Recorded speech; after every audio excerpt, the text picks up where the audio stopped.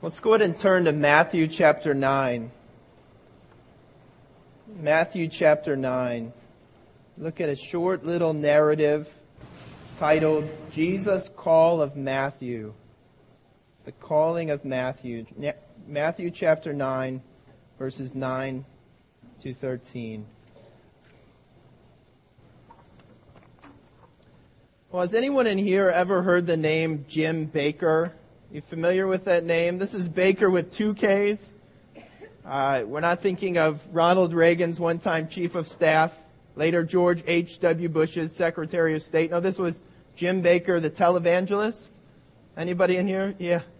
Husband of Tammy Faye, one-time co-host of that wildly successful show, Praise the Lord Club, airing nationally on the Praise the Lord Club network in the late 80s to late 70s to early to mid 80s. A little bit before my TV viewing time, at least of that sort of substantive programming. Just to get an idea, if you're unfamiliar with the show or with who Jim Bakker was, the success of the show could be measured in one instance by how much it took in contributions per week. Some estimates relate that it took in something like $1 million per week in viewer contributions. And really at its height, sometime in the late 80s, maybe 1986, it took in an estimated $129 million that year in viewer contributions, reaching an estimated 135 million viewers. Okay, but alongside of the show and the network, the Bakkers also started something called Heritage USA. And anybody familiar with this? Yes, I've heard somebody say it before they actually visited. Now, this was a family-oriented theme park in South Carolina. At one time, according to one report, it was the third most successful theme park in the United States. The Bakkers' success, if we look at it objectively, it was remarkable. Remarkable. That is a lot of money. That is a lot of homes to reach into. But while remarkable, the Bakkers' success, as you well know, perhaps, was also rather short-lived, coming really to a disastrous end in the late 80s when a newspaper in Charlotte uncovered massive financial fraud and moral failure of really the darkest sort. As some reports say, the Bakkers had been illegally siphoning off money from those contributions, taking them as what they would call personal bonuses, something to the tune of $3.4 million in one instance, from money raised for the never quite finished accommodations, timeshares at their South Carolina theme park. Now, as it would turn out, the money was also diverted to what we might call other expenses. In one case, to one Jessica Hahn, to keep her from airing publicly what Bakker would later call his, quote, sexual indiscretion. Though, of course, if you read about it, Ms. Hahn's testimony is slightly less innocent sounding than that. Really, allegations and crimes of an even tawdrier sort could be listed. In the end, Bakker was sentenced to 45 years in federal prison and fined something to the tune of $500,000. But for the record, the charges were later reduced and that fine was dropped. Now, one prominent Christian leader, many of us would know who this is, summed up the sentiments of many, perhaps most of us in this room, when he said this about Bakker, quote, "He is the greatest scab and cancer on the face of Christianity in over 2,000 years of church history." I would imagine some of us would heartily agree. The greatest scab and cancer on the face of Christianity in its 2,000-year history.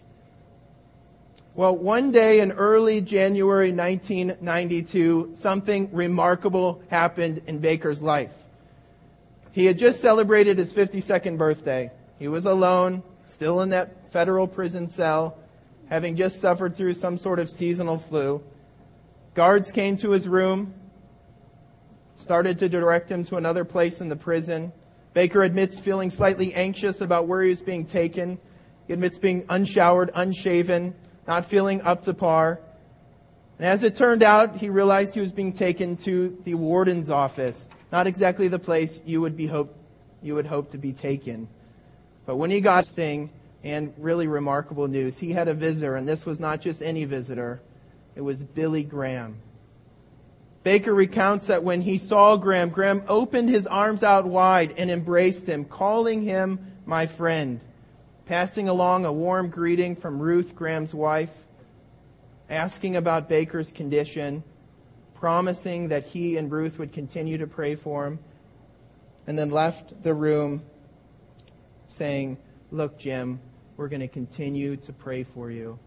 Now, Baker would later say this about that meeting, quote, "I will never forget that the man who had just been voted one of the most influential men in the world, who has ministered to millions of people, took time out of his busy schedule to come minister to one prisoner. Look, amidst my depression, flu, filth, and hopelessness, Billy Graham had come." Baker then goes on to say something extraordinary. "I felt that Jesus himself had come to visit me that morning." Now, I'll step to the side and say, I admit, okay, this analogy that he draws is imperfect on many levels, okay? Qualification made. This illustration isn't perfect, but I think it nicely illustrates the point of this short narrative that Matthew includes in his gospel. Matthew's autobiographical reflection on when Jesus came and called him to follow him. In this account, we've got a fellow who the world didn't want to touch with a 10-foot pole. Not just the world, but the Christian community wanted nothing to do with Jim Baker. After all, look at the unimaginable selfishness of his financial and moral affairs. I mean, this guy was a cancer, to be sure.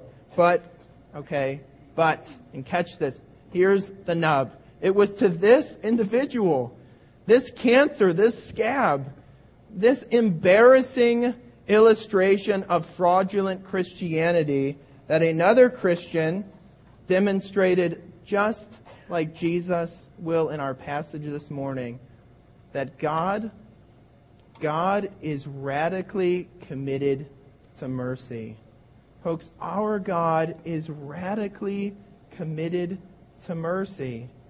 We'll see in this beautiful little account that Jesus had God's priorities just right.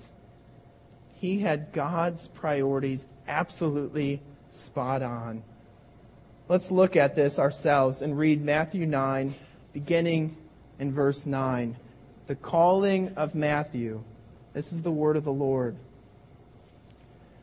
As Jesus went on from there, he saw a man named Matthew sitting at a tax collector's booth. "Follow me," he told him, and Matthew got up and followed him. While Jesus was having dinner at Matthew's house, many tax collectors and sinners came and ate with him and his disciples. When the Pharisees saw this, they asked his disciples, "Why does your teacher eat with tax collectors and sinners?" On hearing this, Jesus said, "It is not the healthy who need a doctor, but the sick. But go and learn what this means. I desire mercy, not sacrifice, for I have not come to call the righteous, but sinners." Well, in this brief vignette, a story about who Jesus calls and has dinner with, we find words of really profound encouragement, but also coupled with it, kind of the razor's edge underneath, penetrating warning. We find in this short story of Jesus' priorities cause to reflect both on Jesus and God's mercy, but also on the lack of mercy exhibited by the Pharisees. So together, briefly this morning, let's reflect on this short narrative. And we're just going to, for the outline, we're just going to retrace the contours of this story. We'll look at Jesus' action, the precipitating cause of the conflict that would follow. We'll look at the Pharisees' objection. And then we'll end up by looking at Jesus' response. So we'll look at Jesus' action. We'll say something about the Pharisees' objection. And then we'll look at Jesus' reply. Jesus' answer to the Pharisees. So let's look first at Jesus' action. We see this in verses 9 and 10. We've got Jesus who is coming to his hometown, as Matthew chapter 9 verse 1 says, and that hometown was Capernaum. having returned from ministering in the Gadarene area, returns to Capernaum, and there he sees a tax collector sitting perhaps on the major road that ran through that section of Antipas's Galilee and collecting taxes on goods as a customs officer, or perhaps collecting these as boats would come in off the shore. As you know, Capernaum was situated on the northwest shore of of the Sea of Galilee. And Jesus comes to this one, calls him to follow him, and then Jesus proceeds to have dinner with Matthew and his friends. Now, folks, if we're going to understand what's going on in this text, if we're going to understand the objection that is soon to follow, we've got to say something about what tax collectors were. You may have a small idea of what they are presently, but tax collectors in the first century were a disreputable lot, to be sure, indeed, to the nth degree, and this is why. Matthew, as I said, was probably a customs official collecting customs on goods that came through, sometimes arbitrarily assigning value to the customs so that he could pad the amount of money that he collected.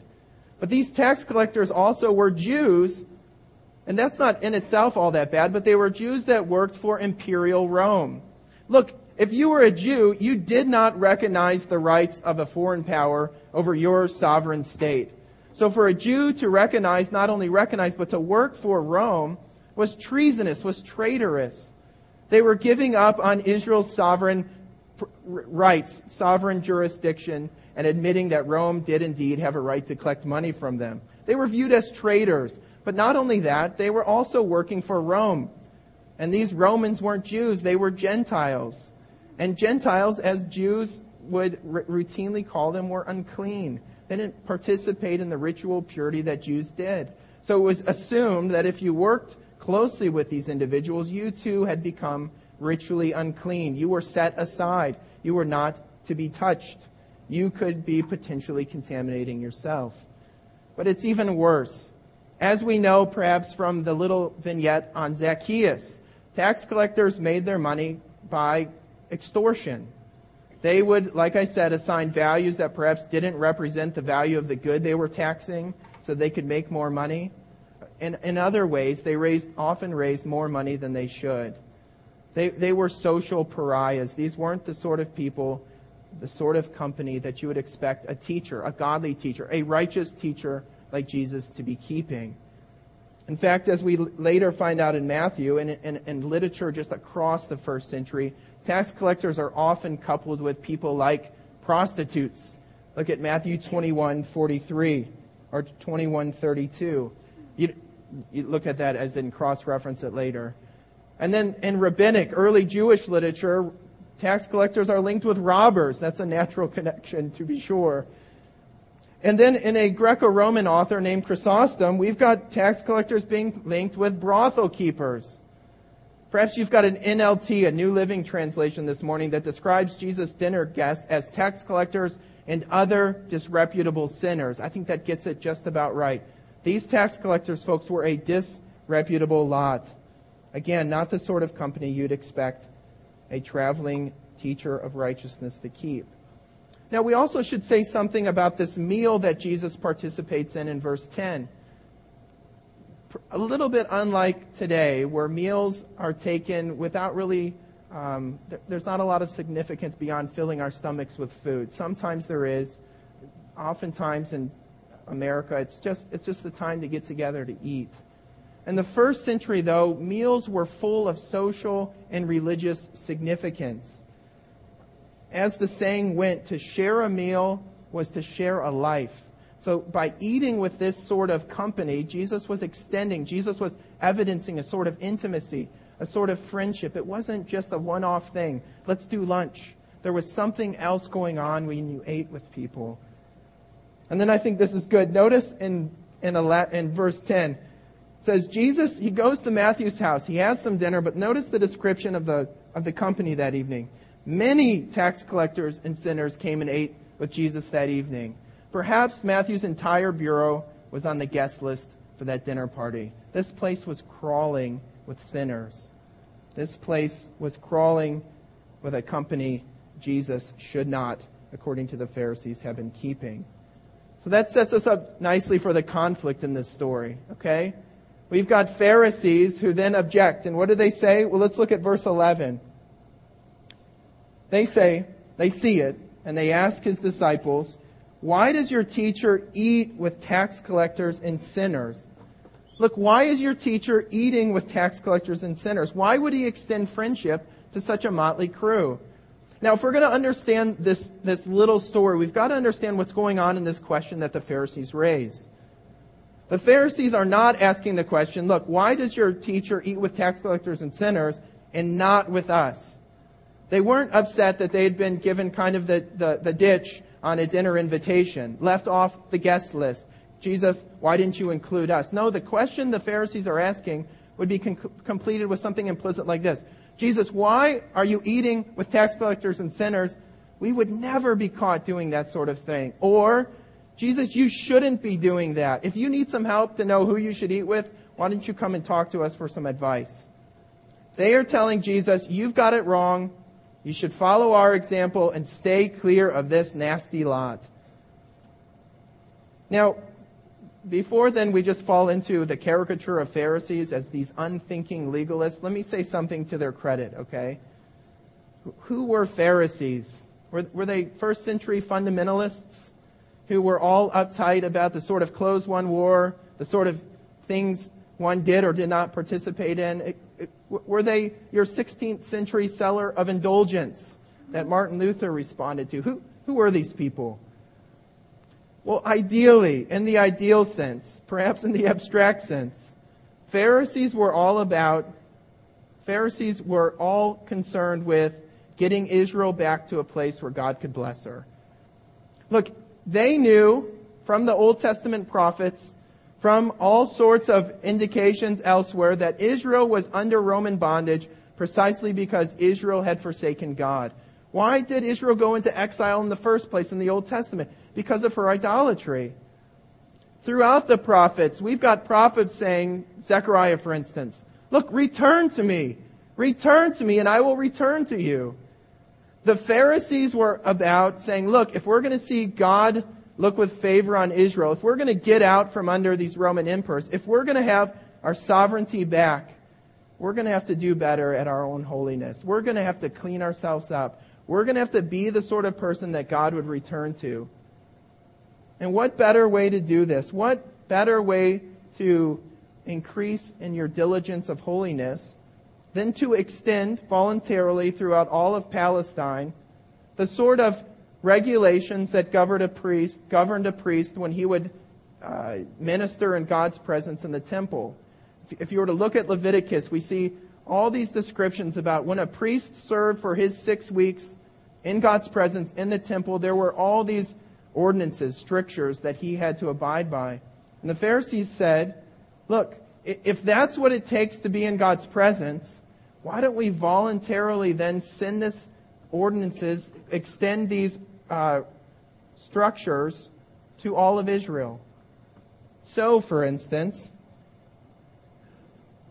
when the Pharisees were to talk about who you had dinner with, who you were having table fellowship with, they were going to imbue that with an all-new significance. Table fellowship, eating dinner, was going to take on an entirely other character. It was going to become a sacred event, inasmuch or just the same way as when a priest would minister in God's presence. One dared not eat with, then, for example, unwashed hands. Remember that account in Mark's Gospel? You don't eat with unwashed hands in much the same way that a Levite, a priest, would not go into God's presence ritually unclean, having not followed those cleanliness ordinances that God had laid out. Okay? Those were the Pharisees. So, when they objected to what Jesus was doing, they would have been saying something like this: Jesus, come over here. That's not the way to garner God's favor. You're not going to see the kingdom restored to Israel by doing the sort of dinner parties you're doing right now. If you need some help, Jesus, knowing how you should eat and who you should eat with, why don't you follow our example? And then finally, just a note about the setting. We probably should imagine the Pharisees asking this as they passed by outside.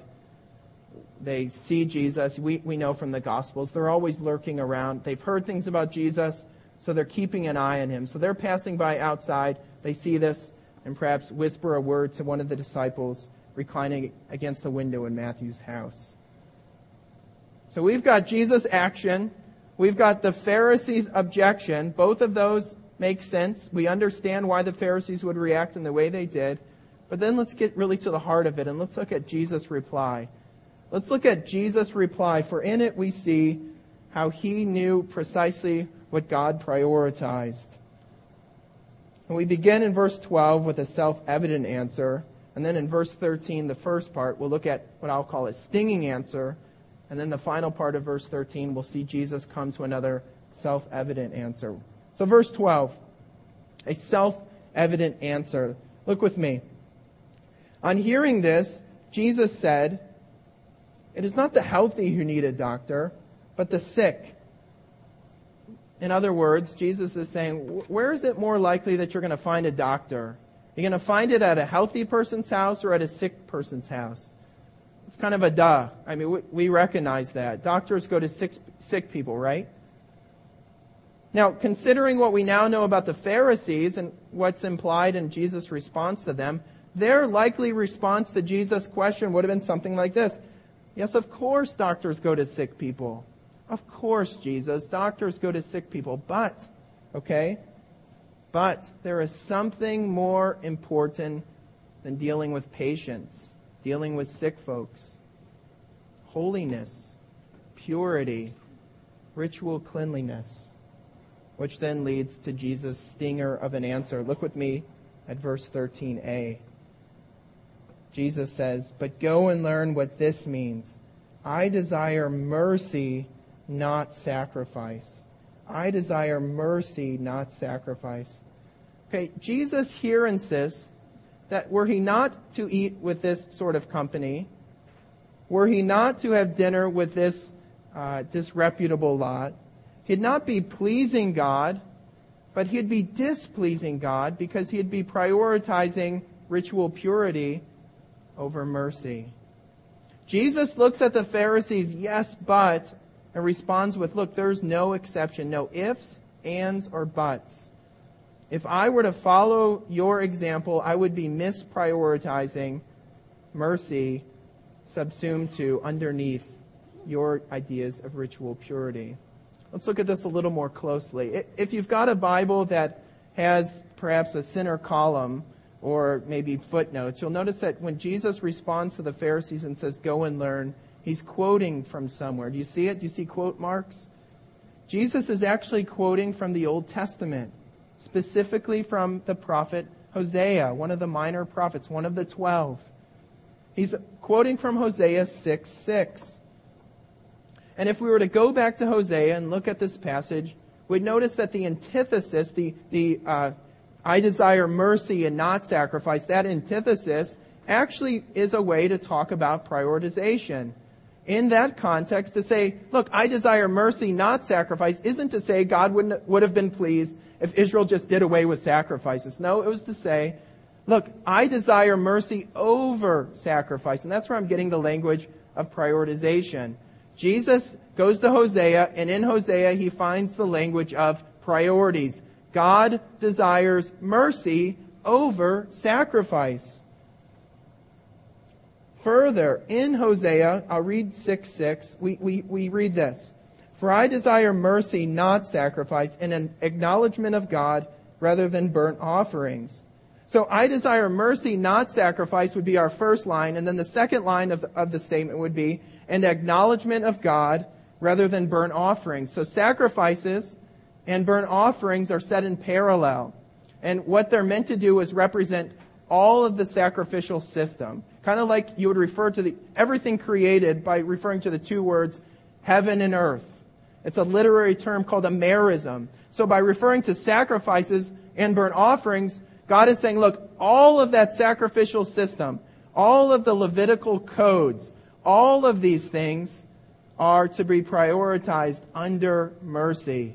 What does that mean for our Pharisees? That means that their practice of ritual purity, which was a subspecies of this larger category called sacrificial code, called Levitical codes, called ceremonial law, all of that was a lesser priority to God than mercy. That's what that parallel in Hosea 6:6 tells us. But finally, in this verse, it's ironic, okay? Jesus is quoting from the Old Testament. Who, though, is he telling to go and read the Old Testament to? People that didn't know it or people that did? Did the Pharisees know the Old Testament? Yes. They were Israel's top scholars. Jesus responds to their statement, look, Jesus, if you need some help knowing who you should eat dinner with, if you need an inside track on what God wants, why don't you come talk to us? Jesus says, you've got it wrong. In fact, I'll prove it to you from your own book. Jesus tells Israel's top scholars, it's you that has misread the Holy Scriptures. It's you that does not understand what God wants. I know what God prioritizes, and He prioritizes, He values, He loves, He treasures mercy. But this stinging answer gets even more painful because Jesus doesn't simply think these Pharisees have misplaced priorities. Look, we simply value sacrifice over mercy, but there's something else that is going on in this text. There are a lot of places in the Old Testament that have what this is called a critique, a criticism of sacrifices. Lots of them in the Old Testament. You find them in Psalm 40. You find them again in the text that was read from Psalm 50. You find them throughout the Old Testament. Micah 6 has it. You know, do I want thousands of rams offered to me, et cetera, et cetera? No, I want, and it's usually something to do with a devoted heart, a contrite spirit. But why does Jesus go to Hosea to make this point? Because in Hosea, you not only have people who are prioritizing sacrifices over mercy, you've got priests who are on their way to making sacrifices, committing atrocities, denying justice to widows and orphans, killing people. Okay? It's not just that these were folks that had priorities out of whack. These were folks that were sinfully out of connection with God and their neighbor. No love for either of them. Jesus quotes this text because he also wants to say, look, some of you Pharisees, you may have your priorities out of line. You may simply think God wants sacrifices over mercy. But he says, I think some of you, more sinisterly, you know that God wants mercy over sacrifice, but you're using your idea of God's priorities as a socially acceptable excuse for you to hate your neighbor and have nothing to do with these sort of outcasts of society. Jesus is saying, look, it's not only that your sacrifices are being over-prioritized, it's that they're worthless because your heart is wicked. Your heart is far from me. And I think that's why Jesus goes to Hosea, because that's the context in which we find that critique in Hosea.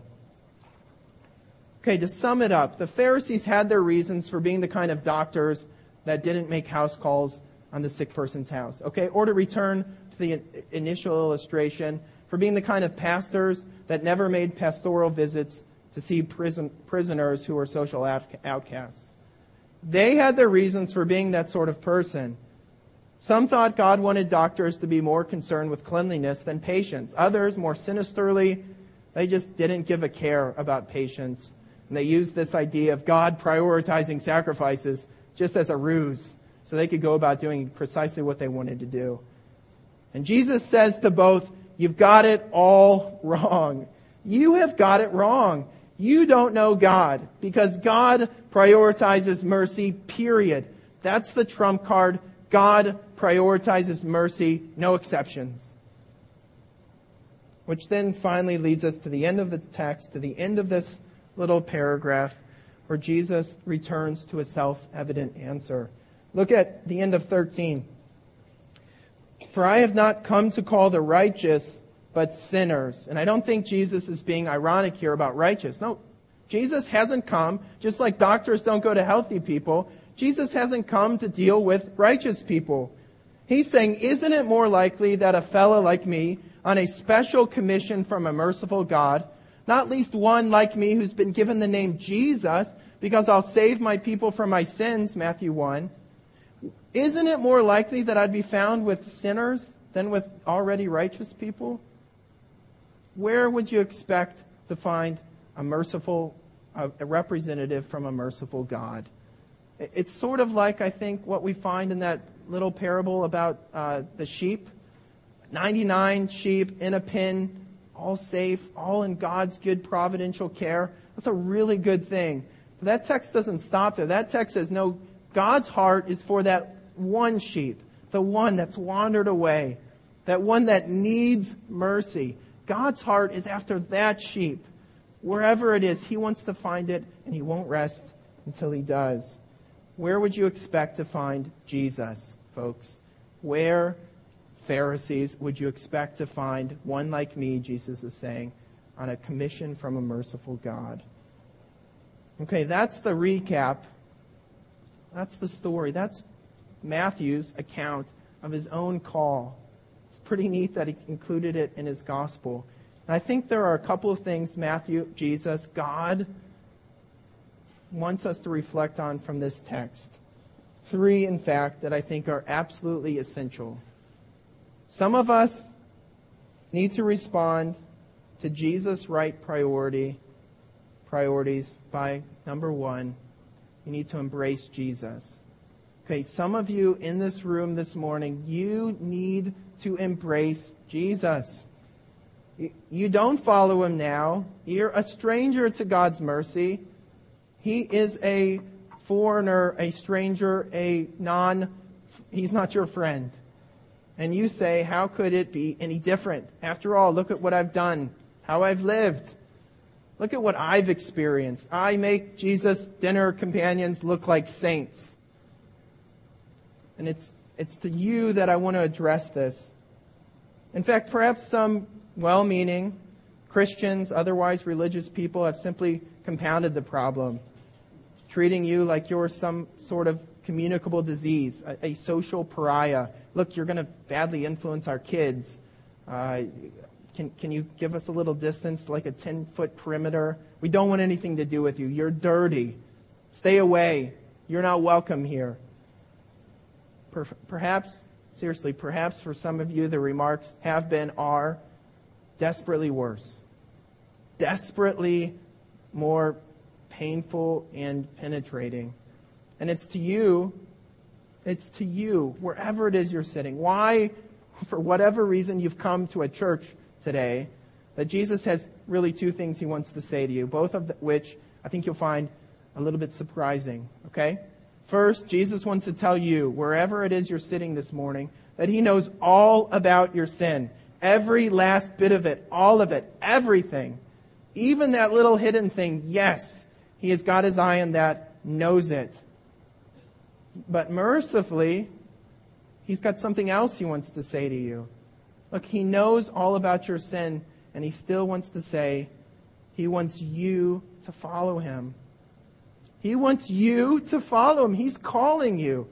He wants to come over. He wants to sit down, and He wants to eat dinner at your house. In fact, He wants to tell you, why don't you invite all of your friends, all of your buds? They're welcome too. He knows what you've done. He knows what they've done. It grieves Him, but be of good cheer, He tells you. I am an eminently qualified physician, and I specialize in difficult cases. Look, wherever it is this morning that you're sitting, you are not far from God. Jesus is on mission from a merciful God, and He wants you to follow Him. He loves you. Embrace Him this morning. Embrace this Jesus. There's nothing better you could do. No greater joy you could find.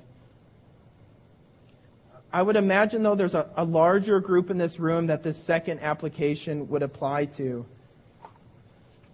Some of us, and I've got to put it a little cautiously, but some of us, I think, need to imitate Jesus.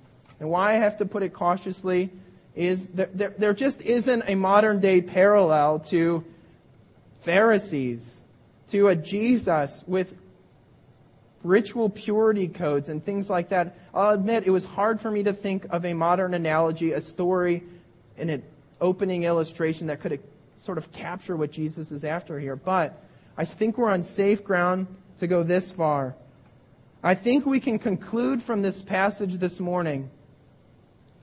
I think we should conclude from this passage this morning that if you're concerned, folks, to avoid sin, if you're concerned to protect your children from sin, ends up making you avoid sinners altogether, then you don't have God's priorities right. if you're concerned to avoid sin, to maintain some measure of purity for whatever reason, even good reasons, remember they were misplaced priorities in certain instances.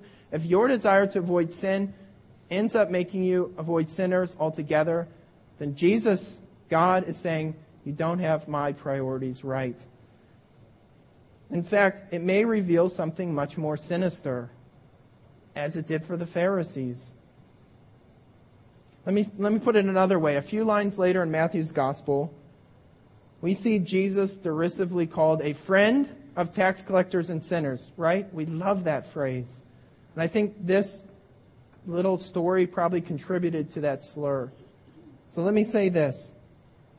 I would suggest that if you aren't, and you've never been at risk of being called a friend of sinners, if you aren't, and you have never been, no one's going to call you or think about you as a friend of sinners, then that may again indicate that you don't have God's priorities right. Jesus was a friend of sinners. Let's imitate Jesus. I mean, the power's there, just like Matt prayed. It is in the gospel. He empowers you to live the sort of love-giving, mercy-bestowing life that He did.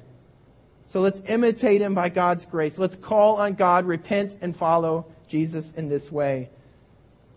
But I think overall, the best, the most appropriate response, the response that fits everyone in this room this morning is this.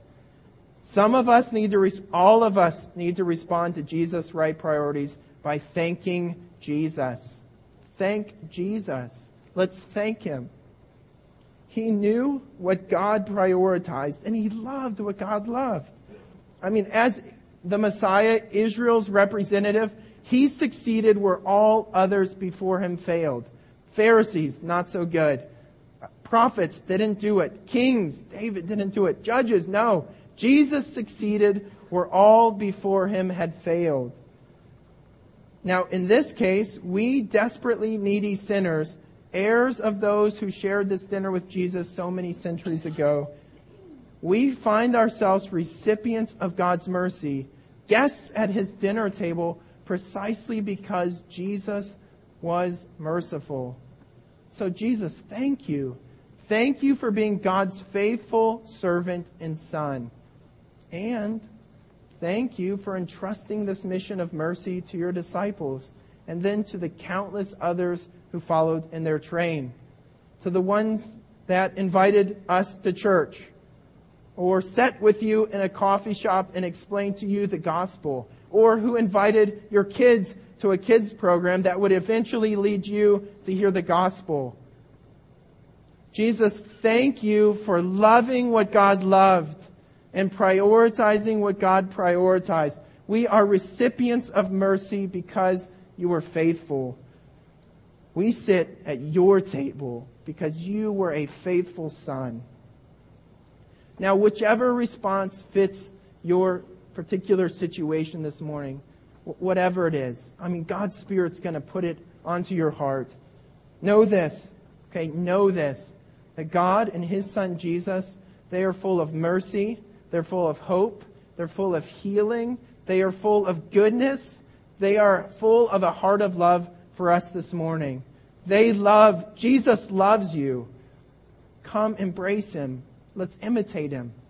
And most of all, let's thank Him together. Let's pray. Jesus, thank you. Thank you for loving God and for loving us. Thank you for knowing what God loves and for living a life that demonstrated it. God, thank you that you are full of mercy towards us. You did not spare your own Son, but freely gave Him up for us all. And you will with Him not deny us any good thing. God, we as your people want to just come into your presence and thank you for Jesus. Thank you. We love you, and we love you, Jesus. Amen.